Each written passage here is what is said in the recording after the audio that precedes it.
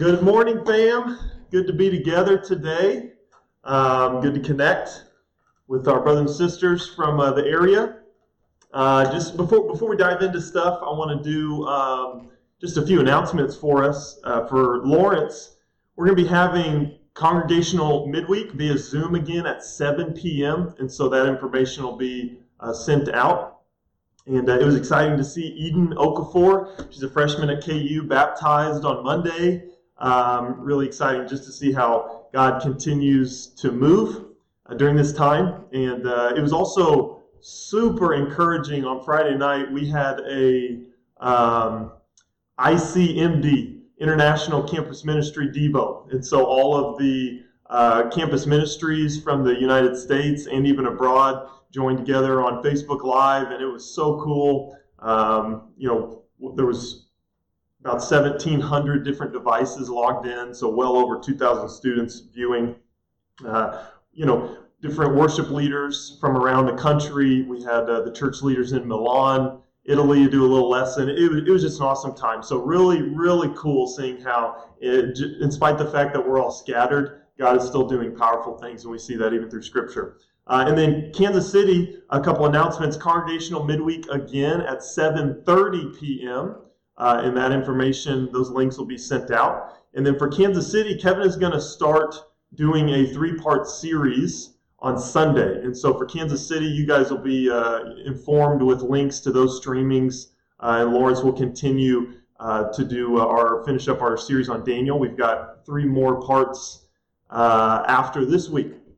So also just want to remind everybody to please remember to do what you can to give online. You can go to your freestate.church or kc.church and the give links. But I know that this is kind of a tough time financially for some people, but faithfully we can continue to give, do what we can so the church can continue to function. Okay, so go ahead and turn over to the book of Daniel. We're going to be continuing our series. I'm looking forward to what we're going to be talking about today. I hope it's been encouraging for y'all as it has been for me. No,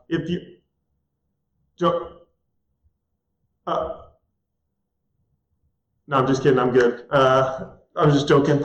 That's Randy Ware's famous fake freeze, so I figured I'd give it a little try here. Shout out to Randy there. But go ahead and turn over to Daniel. So we're continuing our series, and like I said, I hope it's been as encouraging for y'all as it has been for me. I love this book, and I truly believe that if you put the time and effort into really understanding it, it can grow your faith in an incredible way. And so we've got these 2 phrases, right, that we're memorizing that I think really captures the purpose and the message of the book of Daniel. And they're kind of, because each chapter you read will usually fall into one of these 2 kind of categories, these phrases. The first phrase, stand firm, do not fear. And we see that Daniel, Shadrach, Meshach, Abednego, they had such stubborn faith. There were such incredible examples of refusing to compromise. And they found themselves in these situations where they could either make a little compromise or face death, but they didn't sell out. They stood their ground, even if that meant being executed by the king or being thrown into the fiery furnace or thrown into a lion's den. They had faith that God would rescue them, but even if he did not, they refused to bow down to any other god. And so for generations to come, these stories would have been so significant for God's people because they would be put in this, similar situations to either make a little compromise or potentially face death for their faith. And they would look back and remember these stories of Daniel, Shadrach, Meshach, Abednego, and it would inspire them to remain faithful to God, to refuse to sell out or bow down or compromise. And they had faith that God would rescue them, but even if he didn't, they would not bow down. And so the second phrase, it's similar but slightly different, is do not fear, God is sovereign. And throughout Daniel, there are so many of these powerful, practical, inspiring lessons of them standing firm in their faith. But there's these kind of strange, confusing dreams and visions that Daniel's given. And we looked at one of them last week in Daniel chapter 7. And we saw that in 553 BC, God told Daniel with incredible detail what was going to happen 600 years in the future regarding some of the major world empires to come. Specifically, we looked at Rome, the Roman Empire. And just mind-blowing accuracy there, so faith-building.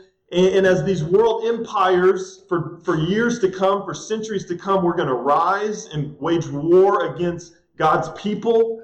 These visions would be a message of hope that, you know what, Rome might be strong, Greece might be strong, Persia might be strong, but God is sovereign and God rules the nations, so do not fear.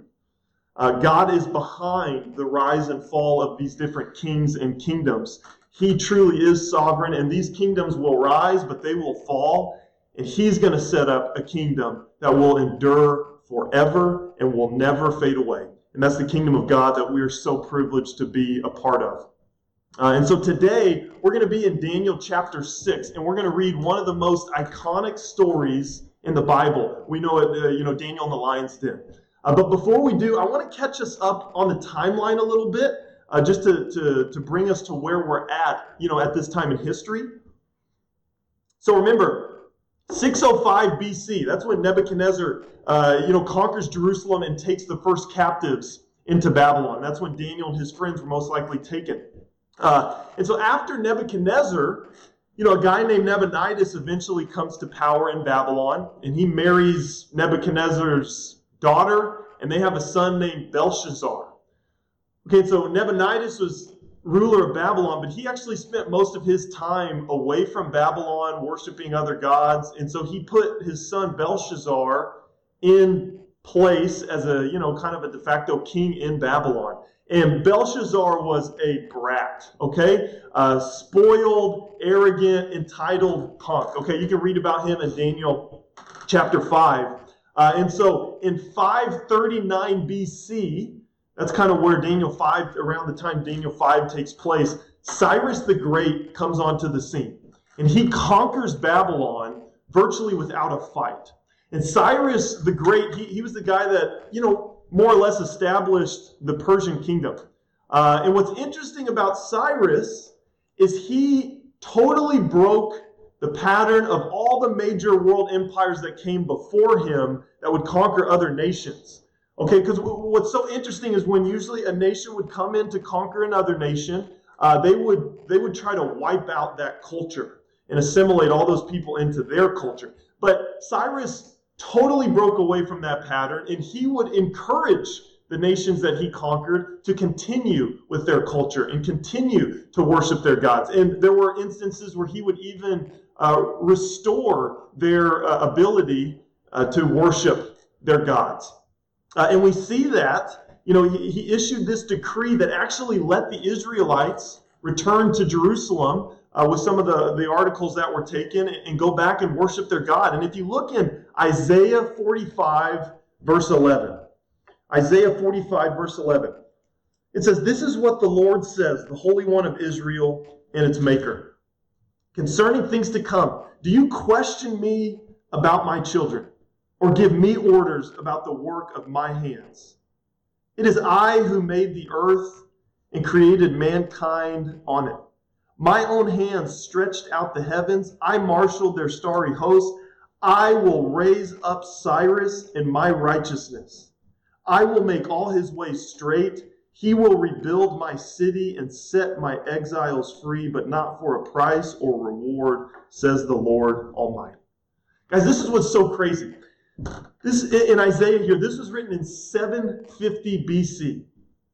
Cyrus conquered Babylon and issued this decree around 539 BC. So 200 years before, more than 200 years before this even took place, God prophesied that he would raise up a ruler named Cyrus that will set his exiles free, going against the pattern of all the major world empires before it. So, what more evidence do we need to trust in God and to believe that his word is inspired, right? This is just, once again, there's so much evidence that supports God's word and how true it is. This should build our faith so much. And so this catches us up now to Daniel chapter 6. Daniel's no longer under Babylonian rule. Persia is now ruling. And it seems that Cyrus puts a man named Darius in charge as ruler over Babylon. And so let's read in Daniel chapter 6 and start in verse 1 as we get into it this morning. In Daniel 6 verse 1 it says, "It pleased Darius to appoint 120 satraps to rule throughout the kingdom, with 3 administrators over them, one of whom was Daniel. The satraps were made accountable to them so that the king might not suffer loss. Now Daniel so distinguished himself among the administrators and the satraps by his exceptional qualities that the king planned to set him over the entire kingdom." Man, God was clearly blessing Daniel, right? He had been promoted over all the wise men in Babylon. He had been appointed to rule over province of Babylon. He was proclaimed the 3rd highest position in Babylon. And now, under a completely different empire, he was about to be elevated over the entire kingdom. This is incredible. God was blessing Daniel in his life, but this made his co-workers jealous. The other administrators and provincial officials, they got so jealous that they wanted to find a way to get rid of Daniel.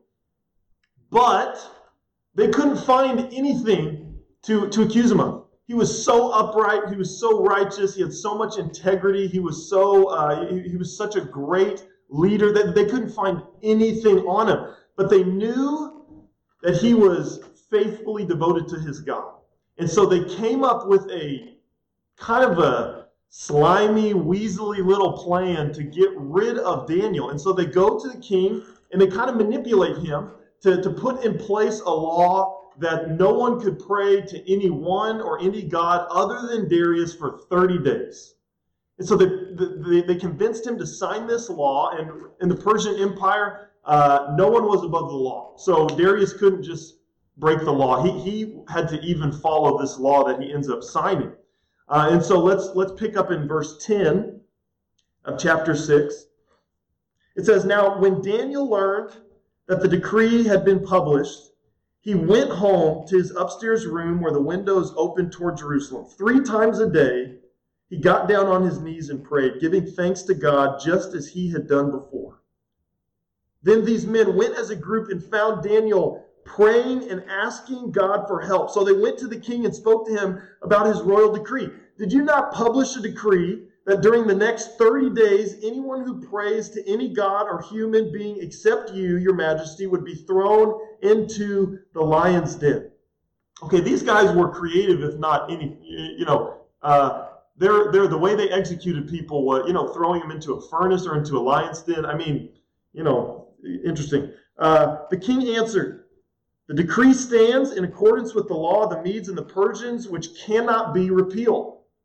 Then they said to the king, "Daniel, who is one of the exiles from Judah, pays no attention to you, your majesty, or to the decree you put in writing. He still prays 3 times a day." When the king heard this, he was greatly distressed, and he was determined to rescue Daniel and made every effort until sundown to save him. Then the men went as a group to King Darius and said to him, "Remember, your majesty, that according to the law of the Medes and the Persians, no decree or edict that the king issues can be changed." So the king gave order, and they brought Daniel and threw him into the lion's den. And the king said to Daniel, "May your God, whom you serve, continually rescue you." A stone was brought and placed over the mouth of the den, and the king sealed it with his own signet ring, with the rings of his nobles, so that Daniel's situation might not be changed.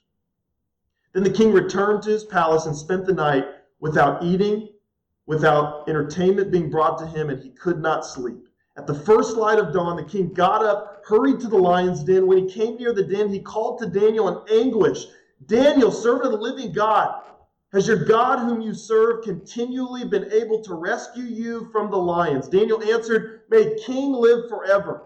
My God sent his angel, and he shut the mouths of the lions. They have not hurt me, because I was found innocent in his sight, nor have I ever done any wrong before you, your majesty. The king was overjoyed and gave orders to lift Daniel out of the den. And when Daniel was lifted from the den, no wound was found on him because he had trusted in God. What an incredible story, right? And so Daniel is saved by God because of his faith. Darius pulls him out and actually has those other weasels and their entire families thrown into the lion's den. It says before they even hit the ground, they became lion's food. And then Darius issues a decree throughout the entire kingdom that everyone must revere and honor and fear the God of Daniel. And so I was wrestling with what part of this story I wanted to focus on this morning, because there's so much good stuff in here. But over the last couple weeks, I've had some interactions with my daughters that have kind of stuck with me and kind of guided me in what I want to talk about. Earlier about a week ago, maybe a little over a week ago, because before all this stuff with the virus hit, we had talked about going to Chuck E. Cheese with our daughters. And so a little over a week ago, my oldest daughter, Kaylee, we're sitting there and she's like, Dad, when are we going to get to go to Chuck E. Cheese? And I said, we're not going to be able to go to Chuck E. Cheese for a while. I know we told you we can, but I'm sorry, we're just not going to be able to. And so she's disappointed and she's asking why. And so as dads do, you make up, and Chucky, the mouse, got a virus and he's really sick, and so we can't go see him. Okay, but then what was so cool is later on, a couple days later, I hear in the morning before they're eating breakfast, I hear Kaylee praying, God, please help Chucky to feel better. And God, I pray that you beat the virus. And then my middle daughter is kind of crazy, and so she's over there going, yeah, kill the virus. And I'm saying, Kylie, don't say kill, use a nicer word. And so then later that night, I overhear this, and my heart's just, it's just such an awesome moment with my kids. But later that night, Kaylee goes, hey, Dad, so are we going to get to go to Chuck E. Cheese now? I said, well, no, Chucky's still sick. And she goes, well, I prayed to God. I was like, yeah, but we're still probably not going to be able to go for a while. And she goes, yeah, but I prayed. It kind of hit me that I think I need to address my prayer life, because I'm pretty sure my 5-year-old daughter might have a stronger prayer life than I do. And so today, that's what I want to talk about and focus on in Daniel chapter 6. I want to talk about prayer. And there's so much. Prayer can actually kind of be an intimidating thing to preach on for preachers, because there's so much material there. But I found that one of the best ways to study out prayer is to look at prayers in the Bible. And Daniel is, without a doubt, one of the most powerful prayers in history. And so I want to look into this story and take away a few lessons that I think we can learn and apply to our prayer lives. And so the title of my sermon today is Prophet of Prayer. And the first lesson that I think we can take away from this story here in Daniel is that prayer is primary. From this story in chapter 6, we gain a lot of insight as to how important prayer was to Daniel. When these guys came up with this trap and figured out a way that they were going to get Daniel, what did they go after? Prayer. Of all the things they could have tried to go after in Daniel's faith, they went after his ability to pray. It's just interesting that they even knew that he prayed that much. Daniel had such a reputation amongst his co-workers as being a prayer. And so when Daniel hears about this law that you can't pray to anyone or any god other than Darius for 30 days, what's the first thing he does? Oh my goodness, what do I do? Let me go home and pray about it. He goes home and he prays about it. Daniel would have rather been eaten by lions than not pray for 30 days. For 30 days. And I think, that forces us to kind of focus on our prayer life, because we've got to ask ourselves, is prayer a primary aspect of our faith, or is it more of a secondary aspect? Like you have those, hey, if your house was burning down and you could only take 3 objects, what 3 objects would you take? Kind of the same idea. if that was the situation, would prayer be on your list? Would prayer make your list? How much of a priority is prayer in your life? Is prayer a primary aspect of your faith, or is it more secondary? Because I would be willing to bet that there's a decent-sized group of us that would be willing to not pray for 30 days and stay alive. And frankly, there's probably quite a few of us that go 30 days between really significant prayer times anyways, right? It's not like Daniel wasn't allowed to pray ever again, just for 30 days. But Daniel would have rather died and been eaten by lions than live in a world where he couldn't pray for 30 days. Guys, prayer to Daniel was a primary, essential aspect of his faith, not just a secondary afterthought. And when I read this, the passion that Daniel views prayer with, out of that necessity, I realize there's an obvious disconnect there. There's something, when I read this, there's something that I'm not getting. Right? Don't get me wrong, I like prayer. I enjoy prayer. I think prayer is important. I know prayer is important. But I must be missing something. There's something that I'm not aware of because my prayer life doesn't even look close to Daniel's. And so what insight on prayer does Daniel have that I don't? I mean, am I doing something wrong? But I think this is what's important. I think this is key. Daniel knew something that is so essential to remaining faithful for a lifetime. And I think the key that Daniel knew was kind of brings us to our second point here, is that without prayer, there's no peace. No prayer, no peace. Guys, Daniel's life was crazy. It was nuts. The dude's country was invaded and conquered. He was taken away from his home, away from his family, away from his livelihood, his friends. He's taken captive to another country, okay? And all of a sudden he finds himself alive still and then working for the king. But then he finds himself in a situation where he either has to compromise on his faith or face death. But then he gets promoted.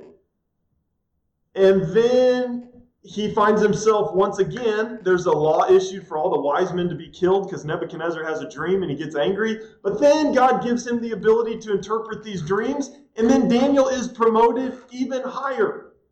And then Daniel's friends are thrown into a fiery furnace. And then his friends are rescued.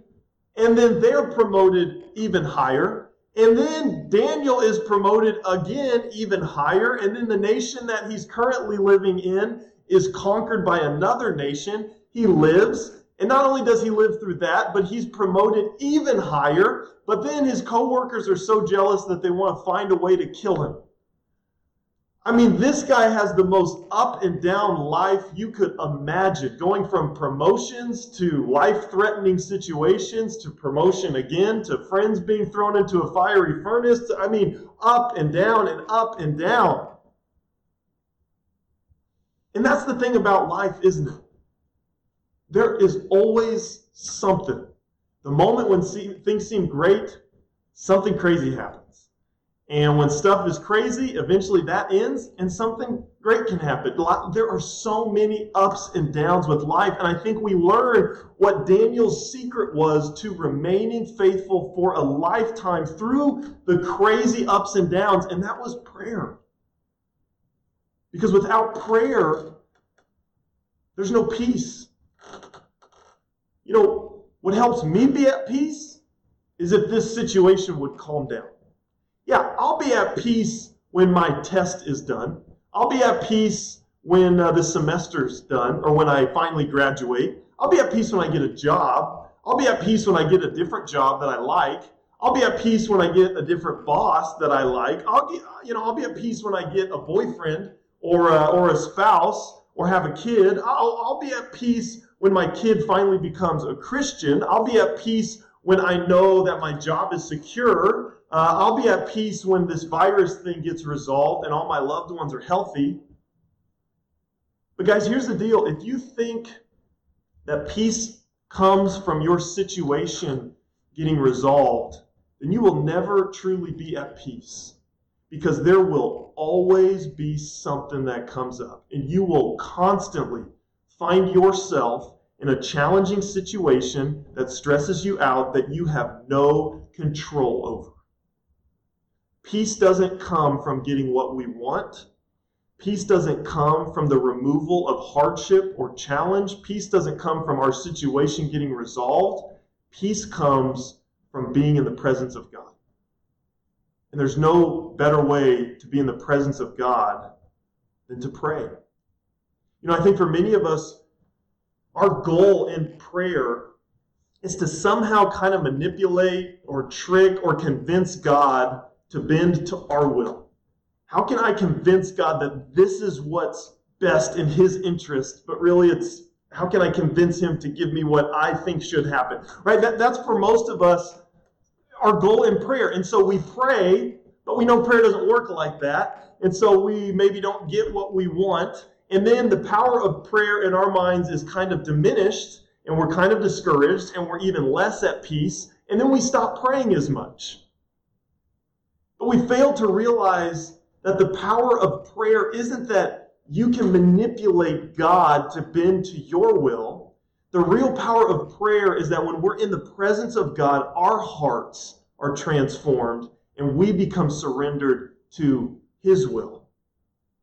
You see, Daniel knew an incredible secret that helped him remain faithful for a lifetime. Without prayer, there's no peace. You know, there's an aspect of Daniel's prayer that I think is so important to zero in on, because it says that he went and prayed for help, but that's not all he prayed for. In verse 10, it says, he got down on his knees and prayed, giving thanks to his God, just as he had done before. Wow, so he hears his co-workers want him dead. He hears that once again he's in a situation he'll have to compromise his faith or die. He goes home, he gets on his knees, as he usually does, and he prays to God, not just for help, but he prays giving thanks to God. And there is something so powerful, guys, about prayers of thanksgiving. And this is confirmed when you look in Philippians chapter 4 and verse 6, the New Living Translation. It says, don't worry about anything. Instead, pray about everything. Tell God what you need and thank him for all he has done. Then you will experience God's peace, which exceeds anything we can understand. His peace will guard your hearts and your minds as you live in Christ Jesus. Guys, prayer is not just any prayer. I think prayers of thanksgiving, there's something about it that kind of rewires our minds, that kind of recenters our disposition to being more at peace. You know, it was so awesome this past week meeting with, the church in Lawrence, getting together on Zoom, seeing everybody's faces. And we just spent time praying, but we specifically asked, let's do some popcorn prayer, but let's pray for what you're thankful for. And it's just so amazing how as you pray or hear others pray what they're thankful for to God, just the demeanor, the spirit in the room is just so much more at peace. And I think it's amazing that in the face of incredible difficult situations that Daniel had going on here, he still went home and prayed what he was thankful for to God and what God had done. So guys, if you find yourself in a situation right now where maybe you don't have as much peace as you would like, I'd encourage you to try this out. Spend time praying, but not just praying for help or for God to resolve your situation. Pray what you're thankful for. And so there's one last lesson that I want to focus on here with Daniel's prayer life, and that's that prayer requires persistence. Guys, prayer requires consistency. Prayer requires discipline.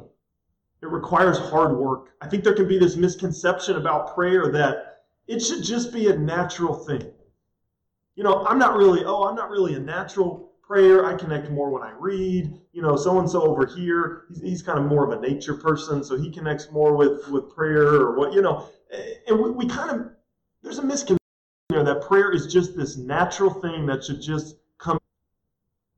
In verse 10, once again, it says, "Now when Daniel learned that the decree had been published, he went home to his upstairs room where the windows opened toward Jerusalem. 3 times a day, he got down on his knees and prayed, giving thanks to his God, just as he had done before." This is what's so powerful about Daniel's prayer life. He didn't just pray here and there. He didn't just pray sporadically. He didn't just pray when things were bad. He didn't just pray when things were great. He prayed 3 times a day, every day, regardless of what type of day that it was. And guys, let's not forget that Daniel wasn't just sitting at home with nothing to do. Daniel wasn't quarantined, okay? Daniel was helping to rule a kingdom. This guy was incredibly influential. He had an incredible load of responsibility. We think we're busy with our kids and our jobs and the things we have going on. Try ruling a kingdom. Yet regardless of what was going on during his day, regardless of how busy Daniel was, he didn't wait to have time to pray. He made time every day to go home, to go upstairs in his room, to get down on his knees, and 3 times a day, every day, regardless of what kind of day it was, pray to God. Guys, I wonder how many of us use busyness as an excuse not to pray. We use our kids, we use our jobs, we use the extracurriculars, we use whatever. We've got to learn from Daniel here the incredible persistence and discipline it took for him. You know what? I wonder if in the middle of the day, hey guys, I know we got an important meeting here. Hang on. I got to go home and pray real quick. I'll be right back. Right? Because we know that he prayed so much that he had this reputation with the other officials of being a prayer. In fact, they knew where to find him and what time to find him praying. Are you too busy to pray? Guys, I think we also have to realize here that, remember, Daniel was taken captive in 605 BC. This is now around 539 BC. I think a lot of times we picture Daniel in the lion's den as this, young guy. Daniel was most likely in his 80s here. So sometimes I think I'm just too tired to pray.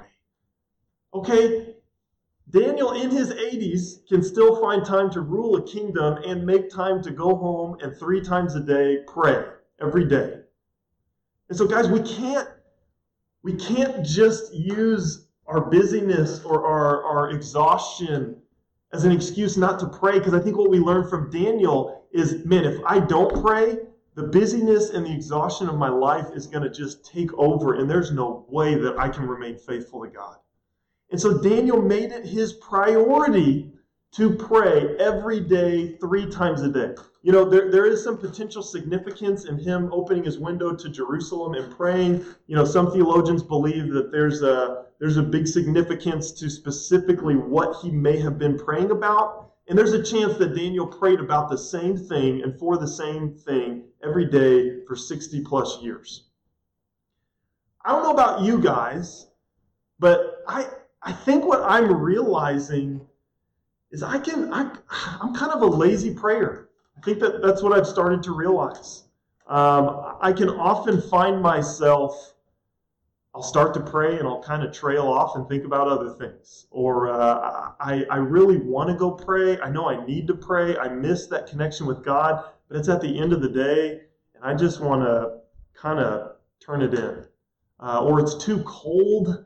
So I'll try to pray inside, but then I'm just too distracted. And next thing I know, I start praying and I look at my phone and I'm up and doing something else. And, I was on a walk with the girls a few days ago and I'm just kind of, like I said, walking and I just kind of trail off and I start thinking about other things. And once again, my daughter goes, "Hey, Dad, shouldn't we pray?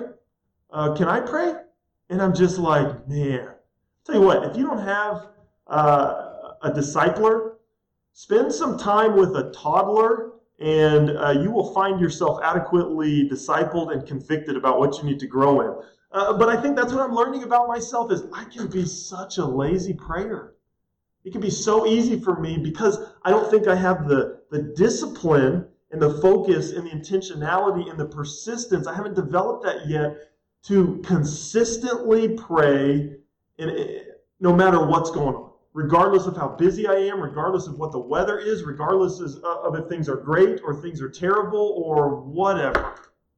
And so I want to grow in that. I want a more prayer life than when every excuse has been removed. Okay? We're all at home. We have nothing else to do. There's no sports on. There's barely anything to watch on TV. We're at home all the time. The weather is now getting beautiful. What a better time to pray and grow in our prayer lives than right now. And so I want to throw out a little application for us. For anyone who would like to join me, I'm calling this my daily Daniel prayer challenge. And so every day, while the travel bans, while the stay-at-home orders are in place, every day, 3 times a day, I'm going to pick a specific time in the morning, a specific time in the afternoon, and a specific time at night. And every day, while those travel bans and stay-at-home orders are in place, I'm going to spend those times praying to God. I'm going to pick a spot, I'm going to pick a time 3 times a day, and I'm going to pray no matter what's going on. And I want to invite any of you guys to join me in this daily Daniel prayer challenge. And what I'd encourage you is set it in your phone, set it on your calendar, set an alarm, whatever. And whatever you are doing, stop what you're doing, go to your spot at your designated time, get on your knees and pray to God. Okay? And don't just ask for help. Make sure one of those times at least is giving thanks to God. And I think that would be pretty powerful. You're in a meeting, hey, excuse me guys, I'll be right back. I got to go pray. How powerful would that be? What are they going to say? Right? What are they going to say? But it's such a powerful lesson we can learn from Daniel. And guys, I hope we can follow his lesson. Because I think what we've learned, that one of the secrets to Daniel living a life of faithfulness through all the ups and downs, it was prayer. And maybe you feel like you're a terrible prayer. Like this is one of your biggest weaknesses. Here's what's so great, guys. When you look at Scripture, there are so many examples of people praying in so many different types of prayers, so many different postures of prayer, so many different places. I mean, people prayed prayers of praise, prayers for blessings, prayers of petitions, prayers of requests, prayers of intercession for others, prayers of thanksgiving, prayers of lament, prayers of humility, prayers of confession. They prayed kneeling, they prayed standing, they prayed sitting, they prayed lying on a bed, they prayed with their hands raised, they prayed silently, they prayed all together, out loud, alone, specific times, random times, specific places, random places. They prayed in closets, in beds, in fields, in temples, by rivers, on seashores, in battlefields. There were all types of prayers in all types of places at all different times. And so I don't think the point of all these different examples and scriptures of prayer in the Bible, I don't think the point is for us to get so caught up in researching the different types and places and strategies to prayer or being a good prayer. I think the point is just pray. Connect with God. Get into the presence of God. As A.W. Tozer put it, I love this quote. The key to prayer is simply to pray. What's so cool about prayer is the solution to any of your problems in your prayer life is just to go pray. Okay? You don't like prayer? Go pray more, and I bet you'll start liking prayer. You don't know how to pray? Go pray more, and I bet you'll start learning how to pray. You don't know what to pray for? Just go out, get on your knees, and start praying, and I bet you'll figure out some things to pray for. You don't feel like praying? Not rocket science, guys. The key to prayer is simply to pray. And so, guys, prayer is not just a secondary aspect of faith. Daniel would have rather died than lived in a world where he couldn't pray. And I believe that he knew that without prayer, there wasn't going to be any peace. But guys, prayer doesn't just happen. It takes discipline. It takes persistence. It takes consistency and hard work. And so, guys, let's use this opportunity to enter into the presence of God.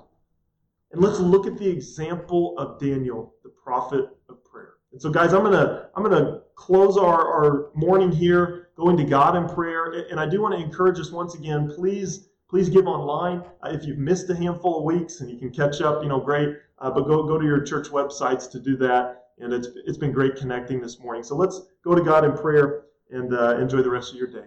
God, we love you so much. I'm so grateful for you. God, I'm so grateful just for Daniel, for his example. God, just the fact that he's in his 80s still rocking it. I mean, just such a faithful man through all the ups and downs in his life. But he was so devoted and consistent in prayer.